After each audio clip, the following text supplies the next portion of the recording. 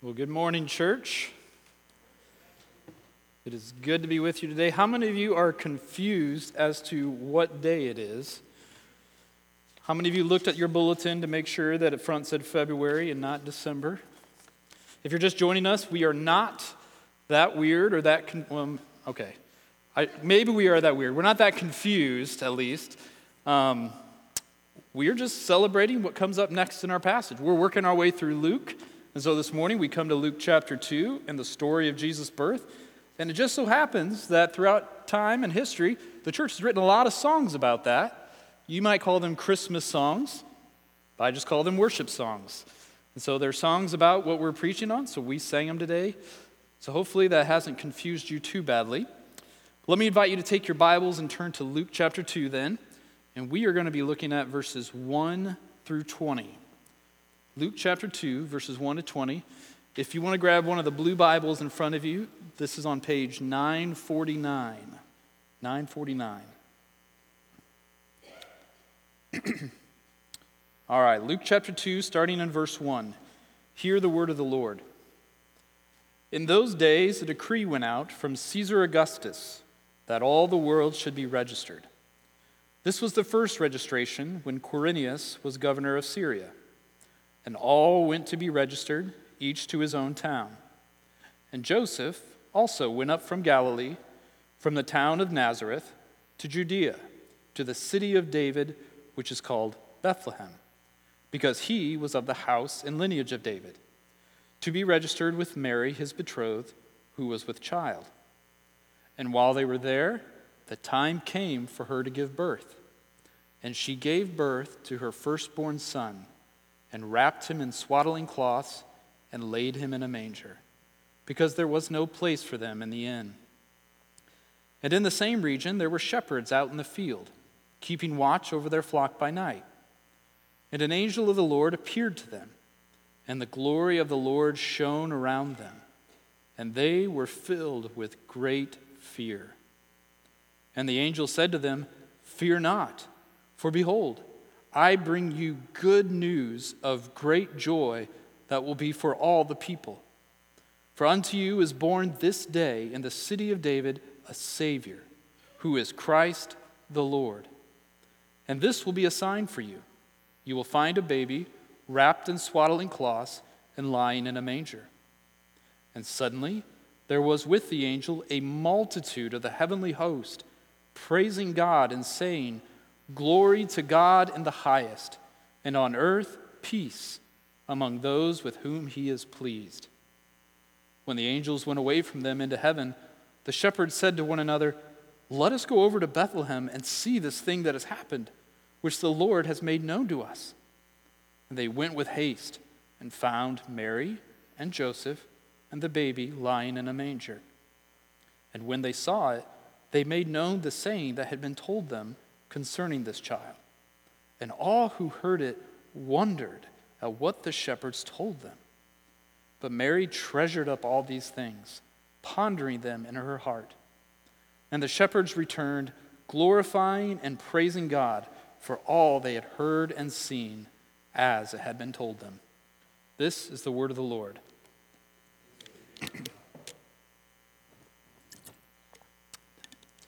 Well, when you are a kid, one of the most unsettling things that can happen to you is when you're out at a restaurant or a store with your family, just minding your own business, and you look over, and out of nowhere, you see one of your teachers.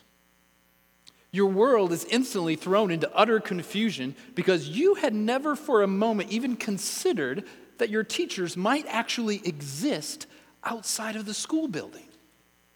I mean, yes, there's Mrs. Jones, but she's not in her classroom. She's at Kroger. I didn't even know Mrs. Jones ate food. She's like an altogether different species. Now, we laugh. It's like, yeah, I remember that as a kid, but it happens when you're grown-ups too, right? If you've ever had this weird experience of going on vacation, out of state, far away from home, and you unexpectedly bump into someone you know from back home, suddenly you're weirded out and you think, yeah, I know them, but what are they doing here? Or everybody's favorite, the company Christmas party. Suddenly, you see the same people that you work with every day, but now you're not at work. And they're dressed like normal people. And they're like just hanging out. As you talk to them, you realize, wow, there's so much about them I didn't know because we never talk about that at work. All these circumstances help us see there's something jarring about seeing someone you're so familiar with, but experiencing them in a new context. It can make you see them in a whole different way. It can help you realize things about them you've never noticed or better understand who they really are. It can stretch your categories about them and maybe shake you out of a rut that you just kind of put them in a box saying that's who they are. And now you realize, oh, maybe that's not all they are. Maybe I had them totally wrong. Well, this morning, that's what I'm hoping happens for each of us. We've been singing these Christmas songs that we know so well, and now we're looking at the Christmas story, one of, if not the most familiar parts of Scripture. And yet something's different this morning. Namely, it's not Christmas. We put the decorations away. There's no sales tomorrow to go explore. It's just a normal Sunday. Some of you are not actually sure that we're allowed to do this. I checked, it is legal. Now, it might feel a little weird singing Hark the Herald Angels Sing in February, but I think this can be a really good thing. Looking at the birth of Jesus in a different context than we're used to can help us be unsettled in a really helpful way. It can force us to see things from a different perspective, different things going on in our lives. Through a different lens. We can realize new aspects of the story, better understand what happened. Why? Well, because we're shaken out of the rut that we only talk about these things in December. So this morning, as we begin, I want to invite you to look with me at one of the most incredible stories ever with fresh eyes. Don't assume, don't tune out like, oh yeah, here we go. I've heard this last Christmas. Instead, press in and let the story of Jesus' birth astound you all over again. Come to Bethlehem and see him whose birth the angels sing. Don't just come and see, come adore on bended knee Christ the Lord, the newborn King. Well, as we look at this passage, we're going to see that it contains yet another song. If you've been with us as we're going through Luke, we've already seen Mary's song back in chapter 1. Last week, Pastor Ben looked at Zechariah's song. Today, we get the angel song, famously known by its Latin translation, Gloria in Excelsis Deo. And that's a fitting title for our song and for the passage because, as we'll see, this story is all about God's glory. So here's our outline this morning. First, we're going to look at glory reversed in verses 1 to 7. Then in verses 8 to 14, we're going to look at glory announced. And then we'll close in verses 15 to 20 with glory beheld. Okay, so that's where we're going. So let's look first at glory reversed. Look back at verses 1 to 3. In those days, a decree went out from Caesar Augustus that all the world should be registered. This was the first registration when Quirinius was governor of Syria. And all went to be registered, each to his own town.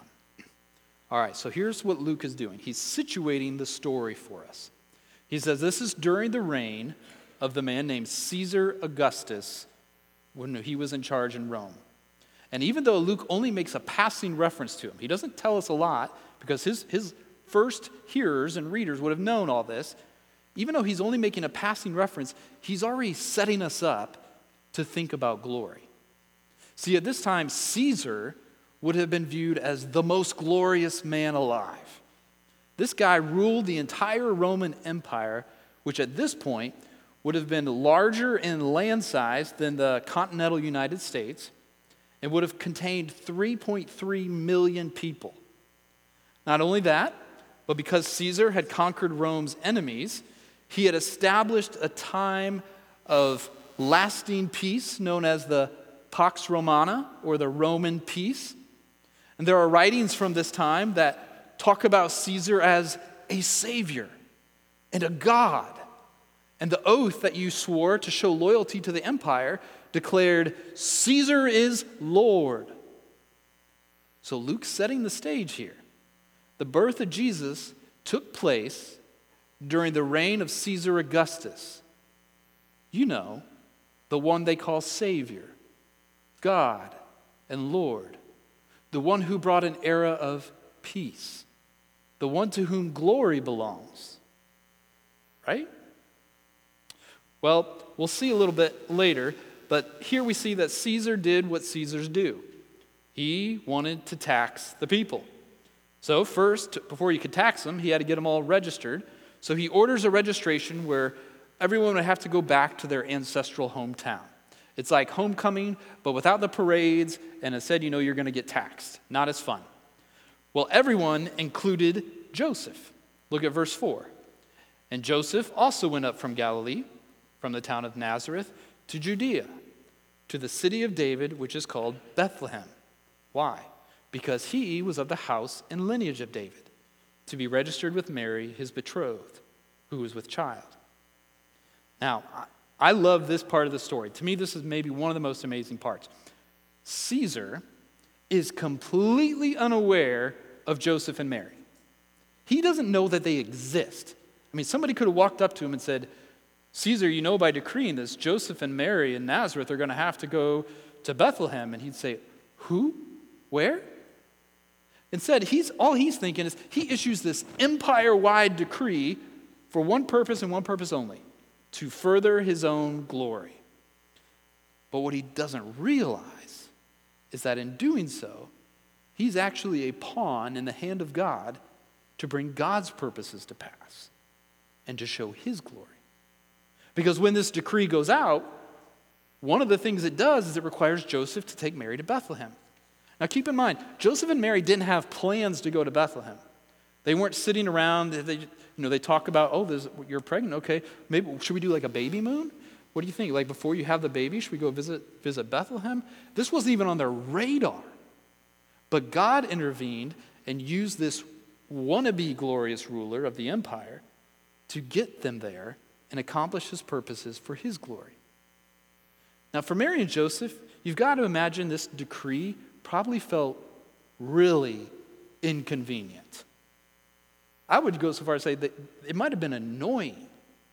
It probably felt like it had nothing to do with God. I mean, they didn't hear about this decree, I think, and right away think, God's doing this.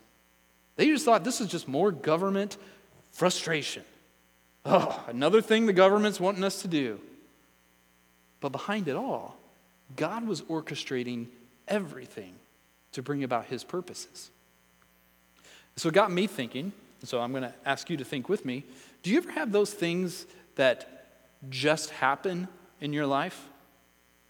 Those things that seem to have nothing to do with God. Maybe it's a work policy. Maybe it is a new law on the books. Maybe a new politician gets elected. Maybe it's just things going on in the world. These things that happen that feel like they have nothing to do with God, but if you're honest, they're inconvenient. They just kind of mess up the good things that you're trying to do in life. That you're trying to follow God, but man, this thing over here, that makes it hard to do. Well, one of our encouragements here is that when we look at those things, don't judge events in your life only by what you can understand. Be encouraged by what we see here. That underneath it all, God's always up to something good. What's he up to here? Here, he's getting Mary and Joseph to Bethlehem for the birth of Jesus. Well, why does that matter? It matters because of what he promised in Micah 5. Listen, in Micah 5, God says, "But you, O Bethlehem Ephrathah, who are too little to be among the clans of Judah, from you shall come forth for me one who is to be ruler in Israel, whose coming forth is from of old, from ancient days." In other words, the promised ruler, the Messiah, was to be born in Bethlehem. God had promised it years and years ago. Everybody knew this. And so, because he's promised to be born in Bethlehem, what does God do? God gets him to Bethlehem. And notice that Luke's making sure that we don't miss the connections to David. As Pastor Phil prayed a little bit ago, helping us remember that, Luke's saying, hey, guys, don't forget all the stuff we've been saying about David. Look what he says. He says, they went to the city of David because Joseph was of the lineage of David. It's almost like he's trying to say, hey, guys, key in. Listen to what I'm saying. So he gives us Mary, pregnant with the long-awaited Davidic king, traveling to the city of David, where God promised that his Messiah would come from. So everything's unfolding just like God said. And all it took was a worldwide decree to get her there. Well, now that she's on her way, verse 6, and while they were there, the time came for her to give birth. And she gave birth to her firstborn son and wrapped him in swaddling cloths and laid him in a manger, because there was no place for them in the inn. I love these verses because here in the most understated and simple language, the most incredible thing ever is described. She gave birth. It sounds so mundane, so ordinary. It might come up in conversation daily with you hear somebody else, oh yeah, that they gave birth to their son. They gave birth to their daughter. It doesn't seem sensational, but ponder what's happening here. The eternal entered time. The infinite took on the limitations of a human body. The invisible became visible. The Spirit put on flesh. The Creator stepped into creation. God became man. Mild he lays his glory by. The glorious God has come as a lowly infant. And notice, this high and holy one was born not in a palace or a temple, but in an animal stall. The King of Kings was laid in a feeding trough. I mean, this is incredible. This is mind-blowing. This is something that, once you know this, it has to be made known, which is what we see in the next section, in verses 8 to 14. Glory announced. And as we look at this announcement that's made in this section, we're going to see three things. I think these give us good hooks to hang our thoughts on. We're going to see great fear, great joy, and great glory. So look with me first at the great fear in verses 8 and 9. Now, as we begin, remember what's being announced here. God is about to announce the birth of his only Son, the Messiah. God has planned this moment before the foundation of the world. As far back as the Garden of Eden, God had promised to send an offspring of a woman who would crush the head of the serpent and undo the curse of sin and death. And since then, for centuries, he'd given us glimpses and types and shadows of what this coming one would be like. God had whispered news of his coming through the prophets. But now, God was ready to announce the wait was over. The King has come. Think about how excited you are to announce the birth of your child. This is God's one and only. This is his one shot, and he can do it up as big as he wants. This is God announcing his Son has come. This was, without exaggeration, the biggest announcement in the history of mankind. So where would this announcement be made? A palace, or maybe a temple. The largest venue in the largest world city of the most important people. And who would it be made to? Maybe the world's greatest leaders, or those who are significant in the religious world, the most influential, the richest, maybe the most devoted worshipers. Verse 8 tells us the who and where of this announcement. And in the same region, there were shepherds out in the field, keeping watch over their flock by night.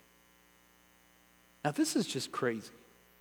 We're so comfortable with this that we don't, think of all the big announcements that are going to get, like things that are going to happen tonight. There's a football game or something, I've heard.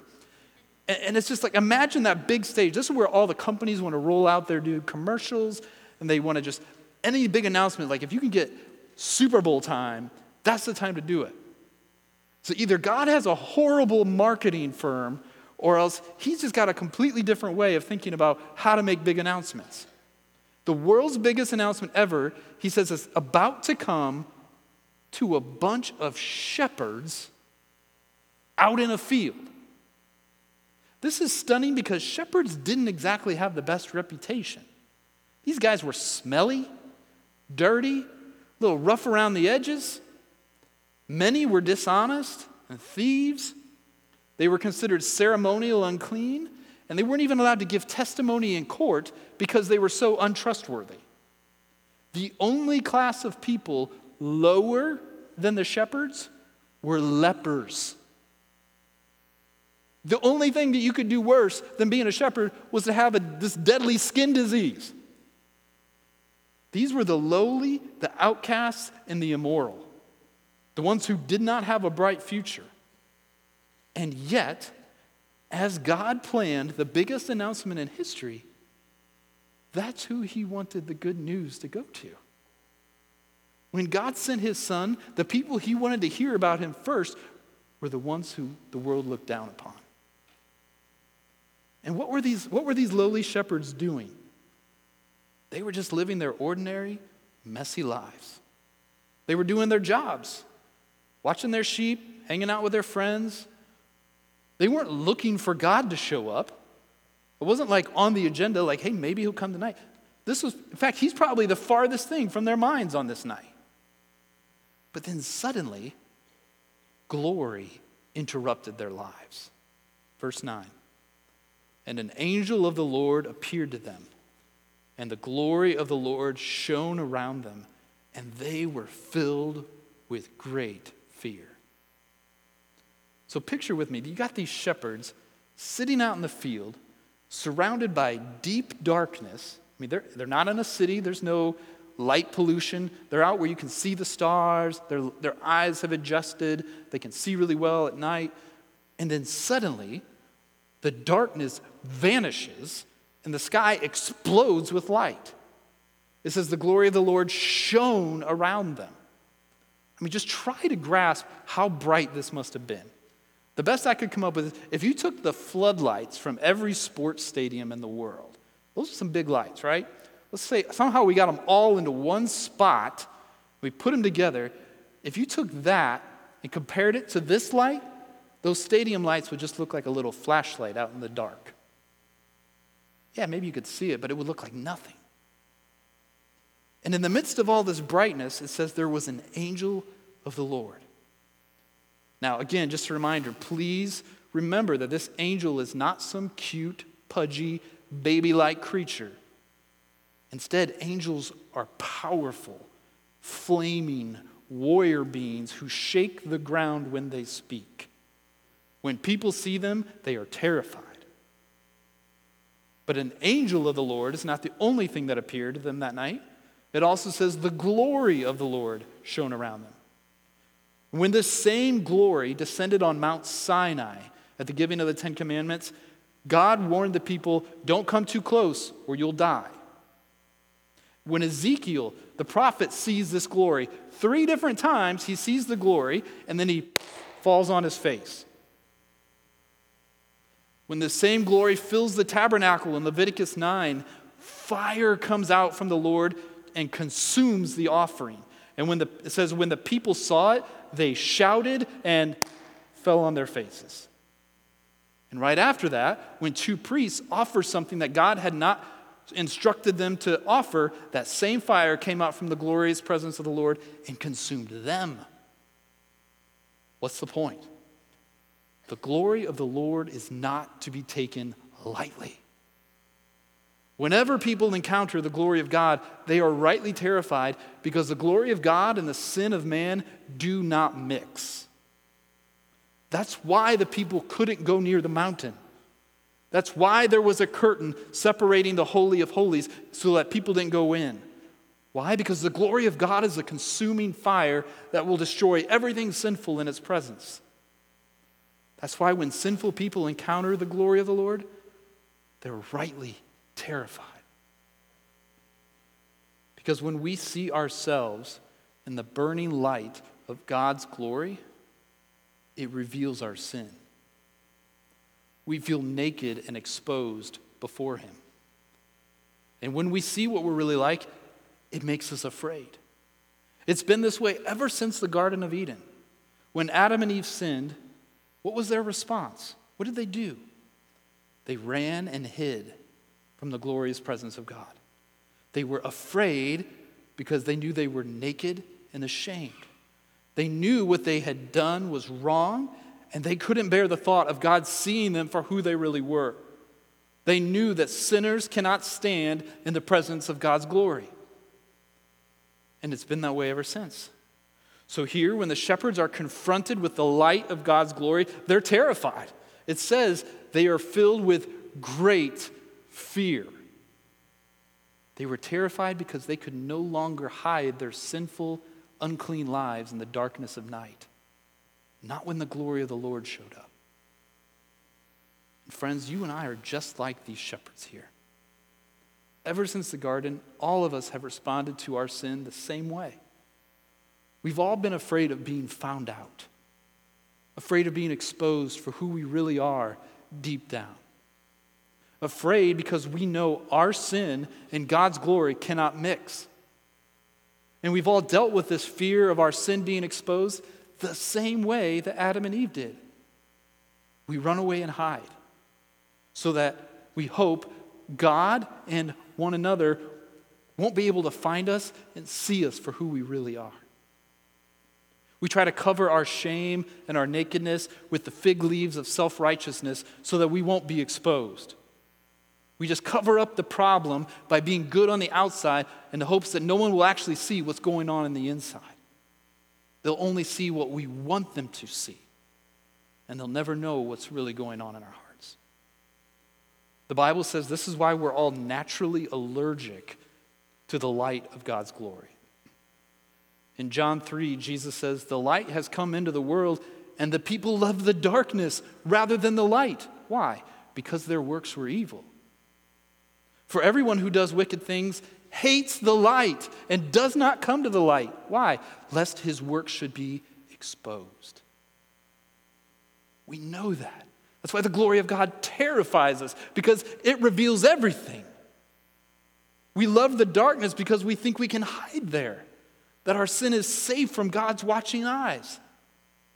But Hebrews 4:13 reminds us, no creature is hidden from his sight, but all are naked and exposed to the eyes of him to whom we must give account. And when we're confronted with the light of God's glory and come face to face with the fact that God sees all the mess we try to hide, just like the shepherds here, we are rightly filled with great fear. The shepherds know they're in the presence of glory, and the light has exposed their sin. The cover of darkness has vanished, and there's nowhere left to hide. Their sin deserves judgment, and so they waited for the angel to announce their doom. But then, a funny thing happened. The angel announces a shockingly different message. Look at verse 10. And the angel said to them, "Fear not, for behold, I bring you good news of great joy that will be for all the people. For unto you is born this day in the city of David a Savior, who is Christ the Lord. And this will be a sign for you. You will find a baby wrapped in swaddling cloths and lying in a manger." Just imagine what the shepherds would have felt when they heard this message. The glory of the Lord appears to them. They're terrified. They think, "I'm a goner." I mean, this makes me think of that scene that's in like so many movies where a criminal steps out of their house and suddenly they're blinded by the spotlights of the SWAT team, and they hear somebody say, "Put your hands up, you're surrounded." They know in that moment there's nowhere to run. There's nowhere to hide. This is it. They know that they're guilty of their crimes, and now justice has come for them. That's how the shepherds are feeling here. They've been caught in their sin. The lights have come on, and they have been laid bare in the light of God's glory. They know who they are and what they've done, and they know who God is and his glory. They know what they deserve, and they're terrified. They're about to get it. And so they cringe, waiting for the angel to announce their condemnation. But look at verse 10. What does the angel say? Fear not. Don't be afraid. But why? Why not? We just saw why these shepherds had every good reason to be afraid. These lowly, dirty, messy, sinful people cannot stand in the glorious presence of the high and holy one. Why shouldn't they be afraid? The angel tells us in verse 10. He says, fear not, for behold, I bring you good news of great joy. The reason the shepherds don't need to be afraid is because he comes bringing good news. Not news of judgment or destruction or condemnation. Good news of great joy. News that's so good, the joy it brings is stronger than the fear they felt. So what was this news? What news could possibly change the shepherds' great fear in verse 9 to great joy in verse 10? Verse 11 gives us the reason for this great joy. For unto you is born this day in the city of David a Savior who is Christ the Lord. Friends, the news that transforms our fears into joy is a birth announcement. But this is not your standard text where you find out how big the kid is or how much they weighed, which I never understand anyway. As long as they're not 5'8" and 170 pounds, I'm like, that sounds like a baby. But we're not told how big Jesus is or what he weighed. Instead, we're told about who he is. He's a Savior. He's the Christ. And he's the Lord. Look at these three titles with me. First, he's Savior. He's the one who has come to rescue us. Friends, none of us can save ourselves. We've all sinned and stand guilty before this God. We can try to hide from that truth. We can try to cover it up with good works. We can try to live in denial. But the fact remains, we all stand justly condemned for our crimes against the Creator. But the angel says, fear not, because the one who's born, he's a Savior. John 3 says, God did not send his Son into the world to condemn the world, but in order that the world might be saved through him. The Son of God who was born that day is the one who will save us from every sin, from every enemy, from even death itself. He will free us from the shame and take away the guilt. He is the Savior. But not only that, he's also the Christ, the Messiah, meaning he's the anointed one who'd been long foretold, God's chosen king. He's the one that the law pointed to. He's the one that all the prophets foretold. He's the fulfillment of all of God's promises. And this Savior in Christ is none other than the Lord himself. Now get this with me. Look down at your Bibles. See how earlier in the passage it mentions the glory of the Lord? And it talks about an angel of the Lord. There's no doubt in those places that the Lord refers to God, the high and holy one. Now the angel announces that this one who's been born in Bethlehem is that same Lord. The Lord himself is here, the one who commands the angel armies. He is Emmanuel, God with us. And who was this child born to? The angel says, unto you is born a Savior. Unto who?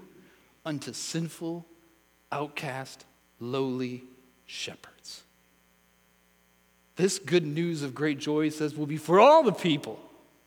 Friends, Jesus didn't come for good people or respectable people or people who have their stuff together. He came to people like the shepherds, people in the darkness, living their messy lives, full of fear because of they know who they are down deep. In other words, people like you and me. He came unto the lowly.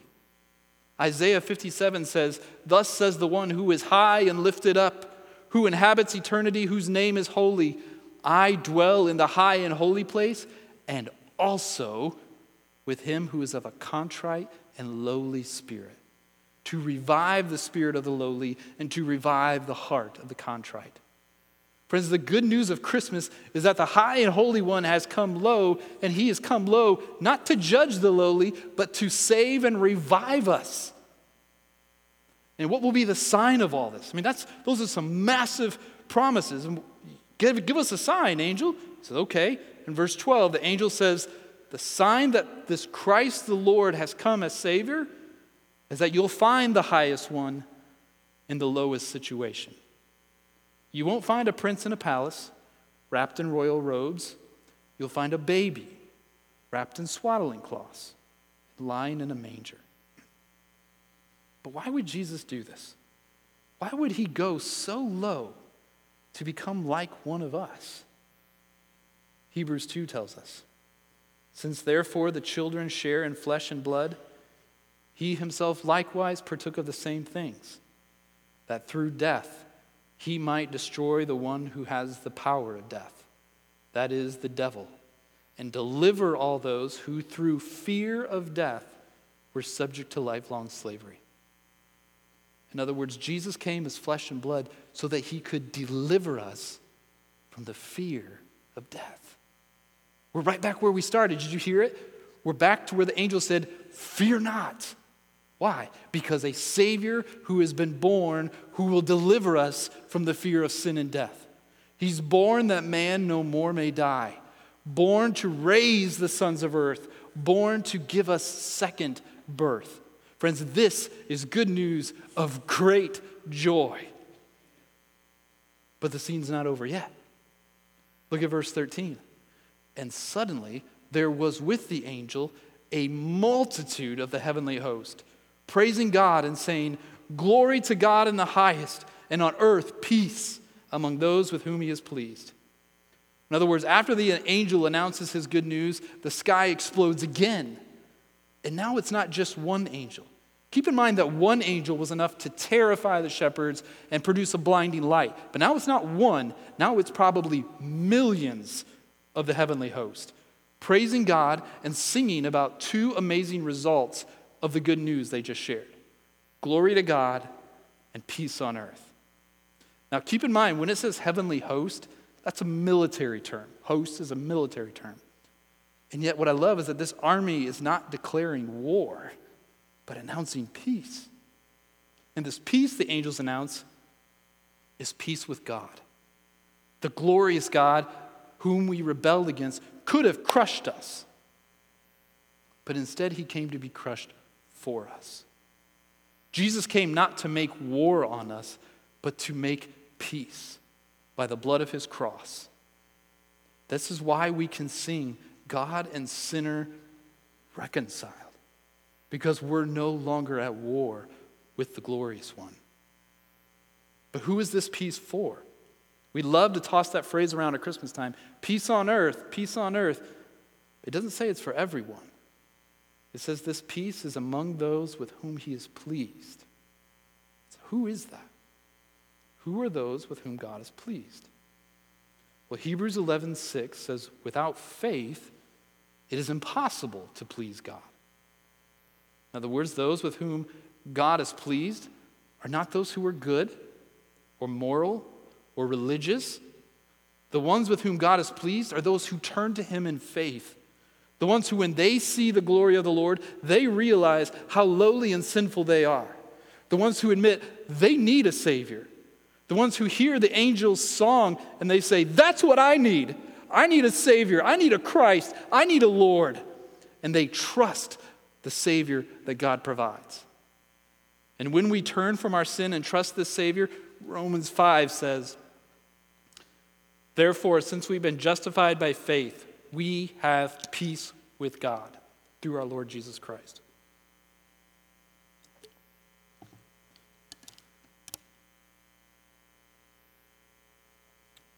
You guys got me too excited here. And when we trust this Jesus, God gets the glory as our rescuer. In fact, everything about the good news that the angels sing here points us to the glory of God. We see the glories of his love, the glories of his kindness, of his mercy and his grace.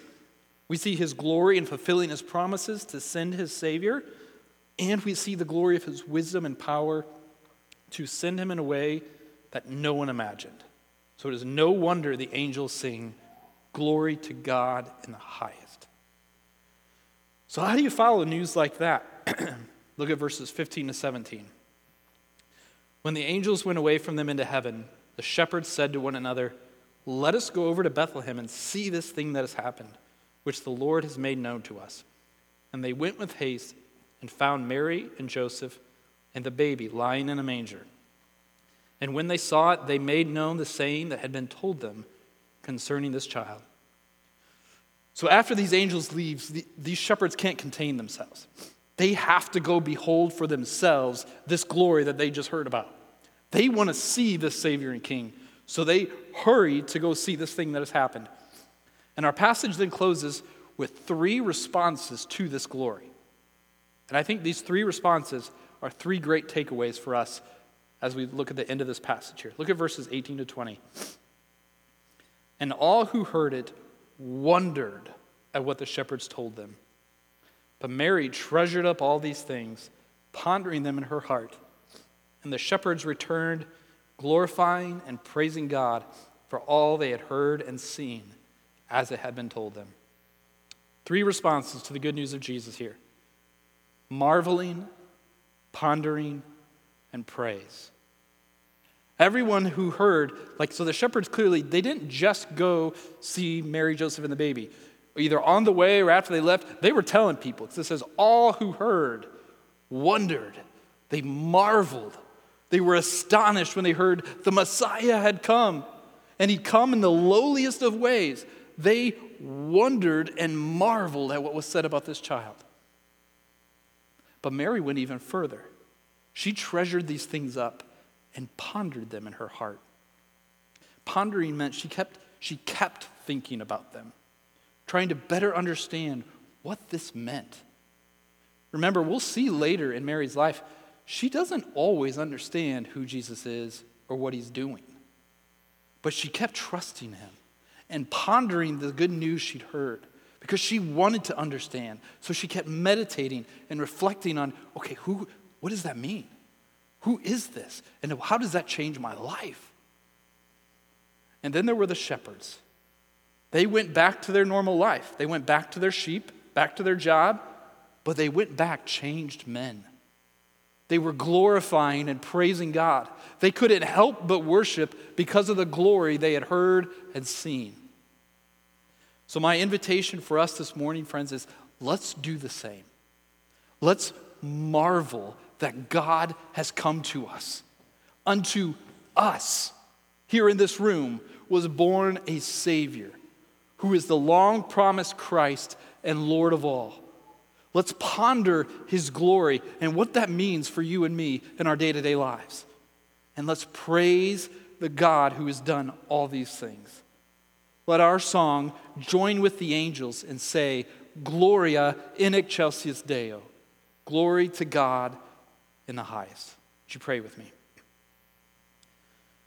Father, we do praise and glorify you for sending your Son for us. God, we marvel at the depths of your mercy and grace and love toward us. We've done nothing to deserve your kindness.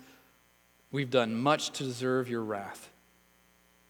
And yet, in a display of your glory, you show us that your glory is made known through your grace. You give us what we don't deserve by giving us your Son to come, be born, to live a perfect life free from sin, and to die the death that we have all merited by our sin.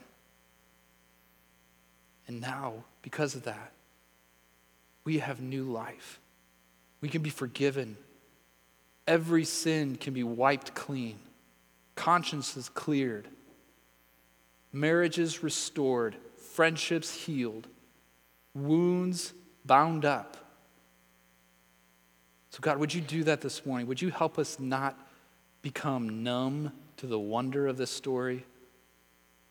To just file it into the same box where we put the Christmas lights and the decorations, that we pull it out once a year merely out of tradition. But God, help us to be astounded that you came, and you came to the lowly and as the lowly.